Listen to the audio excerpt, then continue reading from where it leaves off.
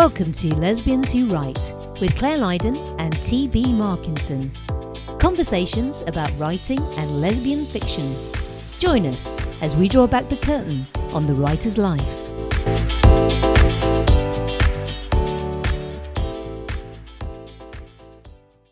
Hello and welcome to episode 162 of Lesbians Who Write. This week's topic is a surprise until we get there. So joining me, Claire Lydon, is my co-host, the surprise ready TB Markinson. Hello TB, how are you today? I don't know if I'm actually ready for the surprise.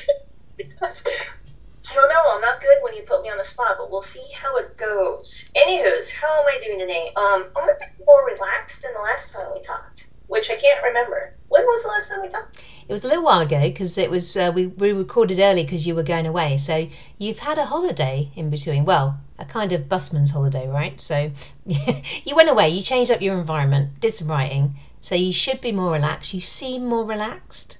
We've got the video back at the moment because last time we were having issues with video. So I can see TB. She's so relaxed. She's almost reclined. Oh yeah, that's me, super relaxed. Everyone associates me with the word relaxation. So yeah, speaking of my week away, I spent a week at a lake house in Maine. The lake was very high up in Maine, so I was about really close. I was almost in Canada. The temperatures were a bit cooler, which was nice because the week I was gone, it was really hot back home. So poor Gray had to manage the hot temps, which she's not bad at all that I left her alone in really hot temperatures. No, but Randa and I went up to the lake house, and we had a writing retreat where we worked on Devil's Advocate, which is our latest co-write. It was a lovely time, and like I said, we missed most of the oppressive heat in Massachusetts. We did have one really hot day at the lake house where it got into the 90s, but like when you factored in the humidity, it was like 104, and let me tell you, it felt like it. It was hot. But there was a couple days when I was up there that it was cool in the mornings and evenings. I had to put a hoodie on. I had a hat on. Like, it was nice. It felt like fall. It was wonderful. So I'm thinking I need to move to Maine. I hate hot weather. I need to move up to almost Canada. You think Canada will just... And I thought maybe, if things go really south in the U.S., it would be a really quick escape route. That is true. I've got friends who live in Portland, Maine, and but they get those really, really harsh winters as well, and the really, really harsh storms. So there is that as well. Yes, I would have to factor that into do I want a nice clean escape to Canada when things go shitty here? Cooler summers, but also the really brutal winters. So I'm thinking I gotta start putting the pros and cons down. Yeah. But we were in a really remote area in Massachusetts where we had to bring in our groceries. We couldn't drink the water. We had to bring in water because our water actually came from the lake. When it said it was on lake water, I was like, okay, that's weird. Literally what it was like a hose coming up from the lake that would come into the place. So we could shower and stuff, but no, we got distilled jugs of water or stuff like that. So that was a bit different. And then we had to do all our own cooking. That meant Miranda had to do the cooking because no one should ever trust me to do the cooking. I was allowed to heat up leftovers. And I did a lot of dishes. I'm always willing to do dishes, especially if someone's making a nice meal. On the way there, we stopped in Bangor, Maine. Have you ever heard of Bangor, Maine? I haven't, no. That's where Stephen King lived. Ah. And so we stopped by his house because his house is like a tourist, naturally. And it was kind of weird. We were in this house, and I was taking photos of his gate and this house and everything. But I think he kind of wants the attention because his gate. Now I know it's Stephen King, so it probably could have been a lot weirder. But it was kind of a specially made gate because it had bats, iron bats, and it had spiders and spider webs and everything. So it was kind of fun. He's definitely leaning into his horror background, which sells as a brand. Yeah. He's definitely good. He knows how to brand shit. He branded his house. Maybe that's what we should do. We should brand our house with sapphic lesbian queer nurse. We have boobs on it. I don't know what we do. You get the type of visitors we don't want. Maybe. Yeah. Difficult to do, isn't it? Yeah, bit more easy to do with some horror.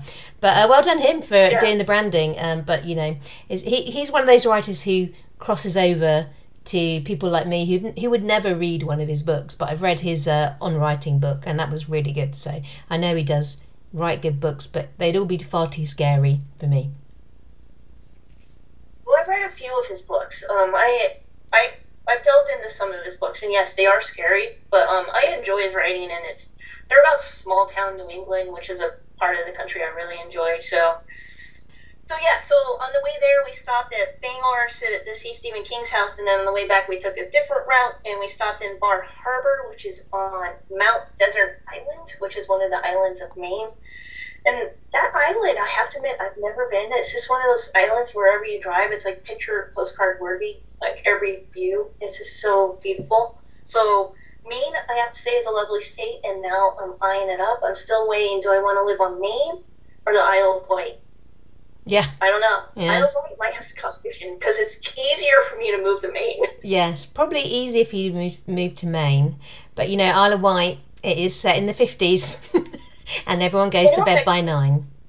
I know, and that's my ideal. That's where I'm at with, like, if I want to go to bed at 8:45 and not be made fun of. Anywho, so while in Maine, I didn't do a lot of work on I Heart Sapphic. We took a couple of weeks off. And I'm happy to report that the numbness I was experiencing in 2 of my fingers on my left hand is gone. Hooray! The whole Pride launch that had me working very long hours. I think I needed the time off in New Mexico for GCLS when I wasn't on my laptop, and then the time in Maine where I was on the laptop but I was doing more writing stuff and not all the website stuff. I think the combination of those 2, back to back almost, helped save my fingers. Because I was getting a little nervous. I won't lie. I was getting nervous that I had permanent damage because it just kept going on. And I was wondering how I was going to cope with not being able to type. Yes. Because it's vital. It's vital to my job, typing. So I was starting to get a little nervous that I had caused some serious damage that I would have to take a significant amount of time away from the laptop to deal with. Maybe just taking more time off in the summer helped. Anyways, so that is good. Numbness is gone. I have full use of my fingers and typing. I have somehow gotten involved in, I don't know if you've been following my newsletter lately, but I've gotten involved in a great titty war. Okay. No, I have not. I do read your newsletters, but I haven't. Clearly, I've missed this bit. You missed the tit war? Yeah, I did, yeah.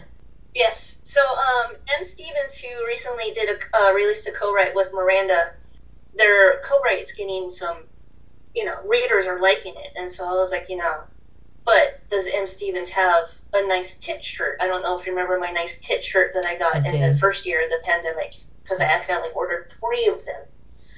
And then M has risen to the challenge and has now got her own nice tit shirt. So we're having a great tit war. Okay. So if readers are not following my newsletter or M's, you're missing out on a lot of tits. Yes. Just saying. Tit-tastic. Who's got the best tits? Yes, which again leads us back to what kind of gate we would have outside our compound. Indeed. We could put tits of the bird variety on it and then see if people get it. That is what is going on over here. I'm trying to decide if I need to move to Maine, trying to get back into a routine, and I'm involved in a great tit war. How about you? Well, over here in London town, I've got a new lease of writing life, TB. That's what I've got. So this week I've been finalising the cover for my Christmas book, which is called The Christmas Catch. My first 2 readers have read it and they love it. But the weird thing is, I'm so ahead of the game with this one, I'm a bit stumped. Do you know what I mean? I need to make a plan of what I'm going to do, because people keep asking me how my new book's going, and I keep thinking that they're meaning the one I'm writing now, but they don't. They mean the next one that's going to be released. But I keep forgetting that I've got one about to be released. So, because the edit dates on it were very early, so it's almost done. I mean, it's got to go to a final proof and art team to pick up those last minute errors. So I just need to make a plan for the Christmas one. But I'm excited about it. But it's still a couple of months to launch, so it's just plain weird. When you say catch like a baseball catch, the Christmas catch? Well, no, it's a double meaning. Well, I'm assuming so, because if it's about a Christmas, there's no Christmas baseball. So is there like a catch? Like, is it one of those Hallmark ones where they go to a town and this judge makes them stay and build like a fence or something? You're going to have to read it and find out. Well, now I'm curious what the catch is. Well, something goes wrong. There's a catch. And then one of them might be a catch. Eh?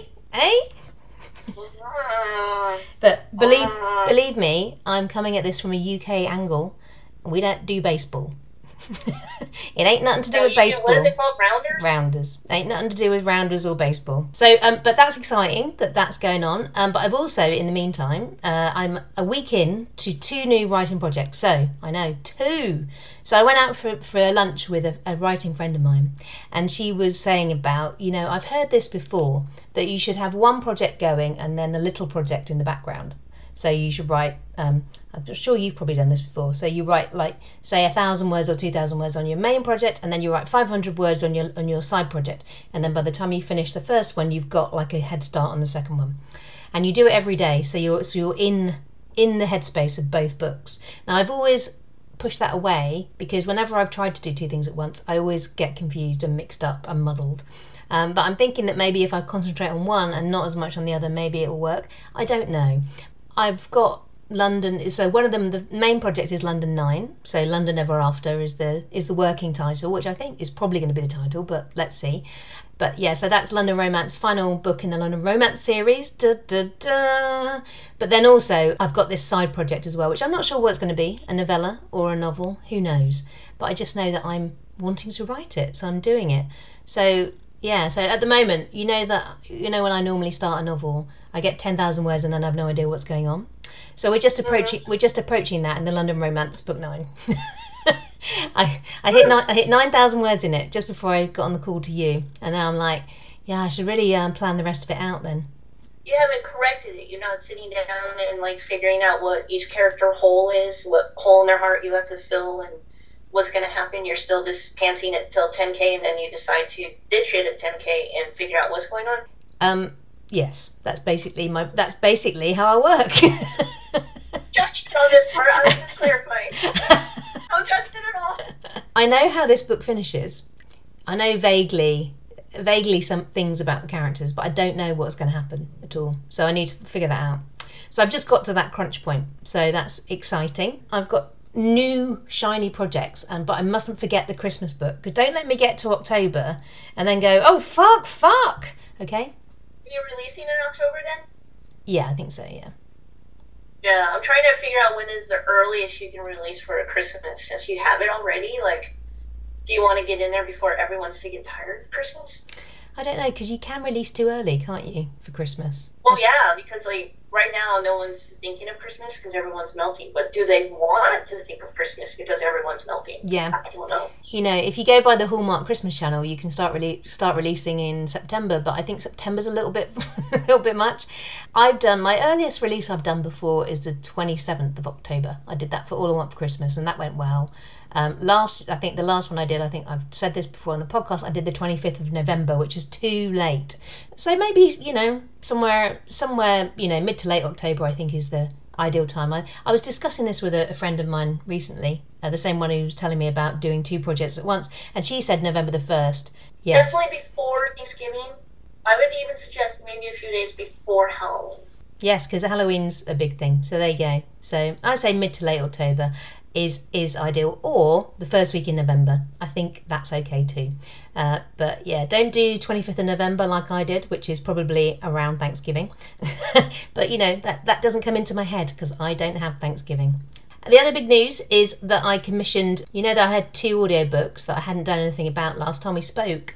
Well, doing our 6-month roundup gave me a kick up the arse, and I've commissioned both of them.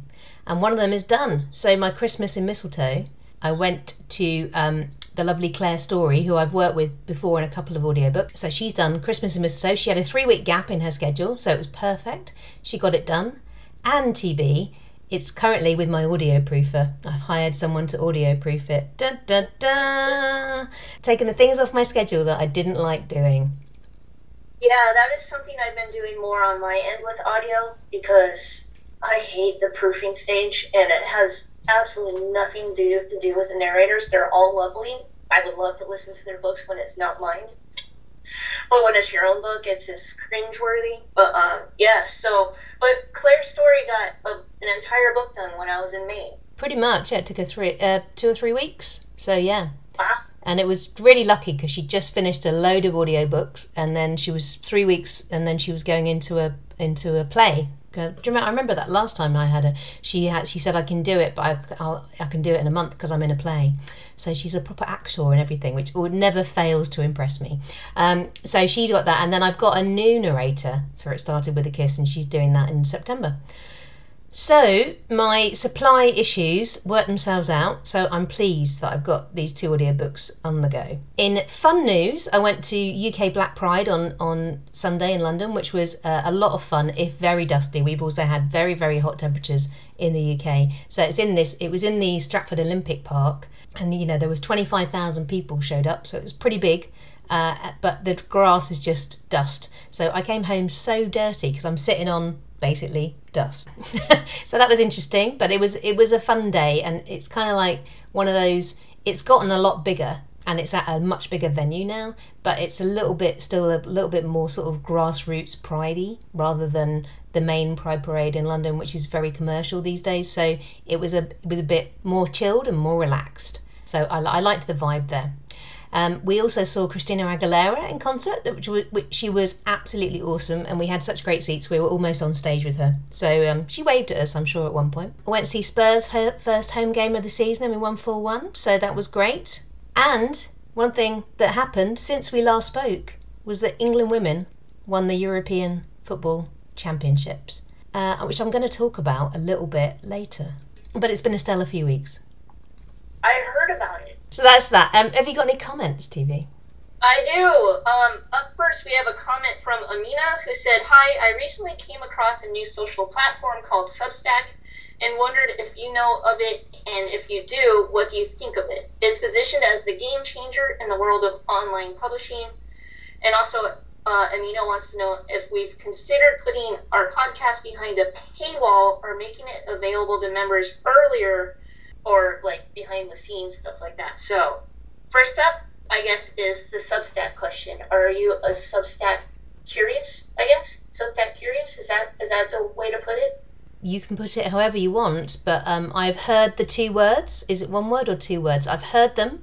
Mm-hmm. I have no idea what it is. I'm assuming it's some kind of blogging platform. Yeah, like a blogging platform or like a newsletter. Like I've subscribed to a few people who have a Substack newsletter that I get in my inbox, like depending on their frequency. Like you can get like a free tier or you can pay for it and such. And they've been poaching some of the top talent at newspapers and being like, hey, don't write your column for the New York Times, write it for Substack and get paid more and stuff like that. So it's revolutionizing the media world in the journalism front. I'm sure it's revolutionizing more, but that's the area I know more about because I've always liked media. I haven't delved into Substack on my own. I'm only a subscriber to certain newsletters, so I haven't looked into how it would work for authors. I haven't done that yet, so maybe we should do a little research on how authors can use Substack. And as for the paywall for the podcast, I haven't looked into that either. I don't think we're planning on putting our podcast behind a paywall is the answer, because we want as many people as we can to be able to access it and listen to it. And you don't want to listen to our behind the scenes banter. You don't, believe me. I talk about my cat a lot, unless you want to learn about my cat. And I was going to say, like yeah. That. Like, we lay it all out. We leave it all on the podcast. We save the good stuff for you guys. We don't hide the gems. All right, so do you have any comments before I move on to Buy Us a Coffee? I do. I've got one from Jenny. She lives in Canada land, and she wrote and just said she loves our books and the podcast, so keep it up. Thanks, Jenny. And maybe Jenny is my connection for when I have to seek asylum in Canadian land. Maybe. Anyways, yes. Buy us a coffee. We got two people buying us a coffee. First up, we had Mike, who said, "Stay cool and take care of your digits. They're useful for writing." So Mike will be relieved to know I have feeling back in my digits. So thank you very much, Mike, for the coffee and encouragement. And also, Jana bought us coffee, says, "Thank you so much for always providing good entertainment with the podcast and your books during these crazy times." And we'd like to thank both of them for sticking with us during these crazy times. Indeed. We always love coffee. So thank you, Jenna and Mike. And thank you, TB's Digits. I love it when people call fingers digits. It's very, it amuses me. I don't know why. Right. Let's get on to the topic at hand now. TB doesn't know what this is. So here is my question. I wrote a blog about this, so I thought I'd ask you. So my question is, what or who has inspired you the most this year, and why? Hold on a second. Can you hear the church bells? No. Is it the church bells? Well, we have like 13 more tolls. Oh, okay. I did just hear that one. Well, you can have a think about it. I'm asking this question because the England women winning the Eurovision football contest, no singing happened, no penalties either, which was thankful, was absolutely incredible to be there and inspirational to be there, not just in a footballing sense, but in a life sense and in what women have achieved in such a short amount of time that the male footballers have still to achieve, yet they banned us for 50 years, the fucking FA, boo hiss. But we came back and we've only been going professionally for 4 years in the Women's Super League in the UK, and we've already won the European Football Championships, which is astounding. It really is astounding. You know, and we beat Germany, who've won it like a gazillion times and always win it when they're in the final. They've never lost a final. So I just found it inspirational on so many levels. So I can talk about a little bit more about that, but do you want me to do that, or while you have a think, or would you like to answer? So I'm trying to think of what or who has inspired me the most this year. What if I said it's not like someone famous, or it's probably not even someone I know? During these crazy times, as Jana put it, what I am inspired the most by this year, or since 2020, are all the people who are still being creative. All the people, all the writers who are still getting works out, all the artists who are still creating pieces of art, because these are times that are hard. I know I've been joking a lot about moving to Maine and leaving the country and everything, but there's a lot going on in not just the U.S., throughout the world. And it's, you know, you have COVID, the death rate has been very high, and there's been a lot of political violence, there's been a lot of threats. And all the people who are still telling their stories like we are with writing, or still creating art, are still trying to find that sliver of goodness in life, they are the ones who are inspiring me, because you can easily get sucked into the darkness during these times and just let it wash over you and not see that there's still a lot of good in life. So that's what is inspiring me. Good. Yes. I mean, obviously, there is still a lot of light in the world, and especially for people who write romance. Yay for the romance writers. But yes. There would be, like, I mean, we all know that usually during the normal times, like, I like to study, my historical background is in the very disturbing times of life. I studied the Nazis and everything. But I have to say, over the past 2 years, my viewing and reading has swung so hard to this, like, give me the happy, happy, joy, joy. I would be losing my mind if I wasn't reading more romance or watching more rom-coms or delving into the lightness, because there's so much darkness at the moment. So I appreciate all the people who haven't given up on that. Yeah, I will say a little bit more about the England women's team. As I said, we beat 8-time winners Germany, take the crown, and my wife and I were there, and it was one of the best days of my life. I'm not understating it.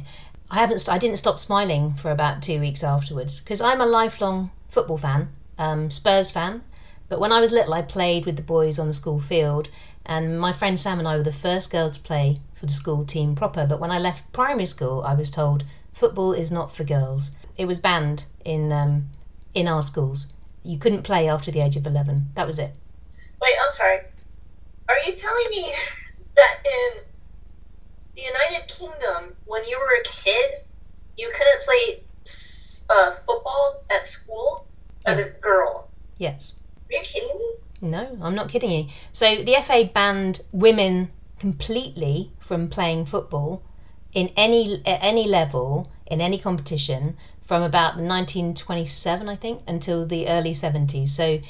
So the first England team was in the early to mid 70s, female team, but they didn't give them any resources, and these people weren't professional. But nevertheless, that was the first time we ever had a women's team. But I mean, in the modern era, basically what happened was in the olden times, I don't know exactly the timings of it, but historically, I know in the I don't know if it's turn of the century or the 1910s and 1920s, women's team were really, really popular, league and national teams. They would pull in tens of thousands of spectators, and the FA got panicky because they would start to pull in more than the men, so they banned it. So they banned women playing football. But that ban was This says so much. Yes. This says so much, and it's kind of like the stuff we're dealing with in the U.S. right now, all the bans against women. Exactly. Exactly. It goes around, doesn't it? It goes around, and people don't learn. But anyway, then they lifted the ban. But still, when I was a kid growing up in the 80s, we weren't allowed to play football once you got past 11 or 12 in secondary school, basically, or high school, as you would say. You weren't allowed to play it. So I still played it on a field with some friends, but you couldn't play it in school. And so I did play for my university football team. And I'm not gonna say that I could have been a professional footballer. I categorically couldn't have. I was enthusiastic, but I wasn't that fucking good. But I loved playing the game, and I played it from a young age. But seeing all these women in Wembley, 90,000 people, lift a major European trophy, it was just pure unfiltered joy, and it really made me think, as all the commentators said, these women succeeded in spite of the system, not because of it. And still today, those women succeeded in spite of the system, because yes, they've had a professional league for the last 4 years, but when they were growing up, they could then play it in school, but not all schools offer it. Still only 50% of schools offer football to girls aged 12 and up. So it really is still stacked against you. It's changing slowly, but hopefully this will be the catalyst to change, just so that every girl has the opportunity to play football. But it just reminded me, to don't settle, and I was really inspired by it. Don't settle, go after the things you want, and keep going no matter what, because every one of those women who played in that final will have had to keep going and do part-time jobs and pay to play and all that, whereas men never have to do this. Yeah, that they won the prize, and the men have never won a fucking thing in their lives since 1966. I was really pleased. Wow, I'm still amazed, because I stopped playing soccer when I was in high school, but it was an option for me. I could have played on the team. That is shocking and sickening to hear, especially in England, where soccer is so huge. Well, yeah, football is so huge. It's the home of football, yeah, and it's where the game was invented. Yeah, they were too scared of the women being good, being better than the men, and it was never a case of that. It's a case of we could both be together. It's a bit like when people say ebooks are going to overtake print books and wipe them out. No, they coexist together, and so. I'm sure in about 50 years' time there'll be another ban, because nobody ever learns, and if the more things change, the more things stay the same. So, but going back to your point, in these dark times, just keep going, because if you're going through hell, keep going, because then the quicker you'll get out the other side. Oh, it's like I'm spouting posters from some 1980s ad campaign, but it's true. It is true, and it's interesting that we went very drastic routes on this one, Like you went sports and I went like, people who are still creating art, but we still chose the fighters. Yes. I wonder what that says about us. We chose the fighters, and we chose, well, I would say probably mainly the female fighters, because, most authors, I think, are women. Well, most readers are women. I don't know if most authors are women, but it seems that way whenever definitely most romance authors are women. Whenever I go to conferences, romance conferences, not just LGBT conferences, but romance conferences, it's pretty much 99% women. Go the women, the footballers, and the romance writers. Yes, and stop trying to hold back the women, because it's not going to turn out well, because we're starting to get very, very pissed. Yes. But that is a different topic. Yes, TB's bunching her hand into a fist now, and she's going to punch it through the screen, so we better wrap up before she gets angry. I am getting tired of all the things that are being put in place to hold women back, because men are just so scared, but you can cut that out. No, well, understandable in America at the moment.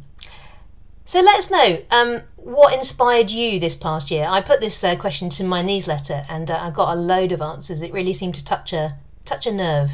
I thought it was an interesting question to bring up. So what's inspired you this year and why? Ways to get in touch on the website, www.lesbianswhowrite.com. Email us, lesbianswhowrite@gmail.com. Facebook us, Twitter us @leswhowrite, and Instagram me @clairefick. And join us next time when it's TB's turn to pose the surprise question, which she says she's already got in mind. I do, and I'm not going to spill until we're live on air. Okay. So until then, stay safe, keep writing. Bye, everybody.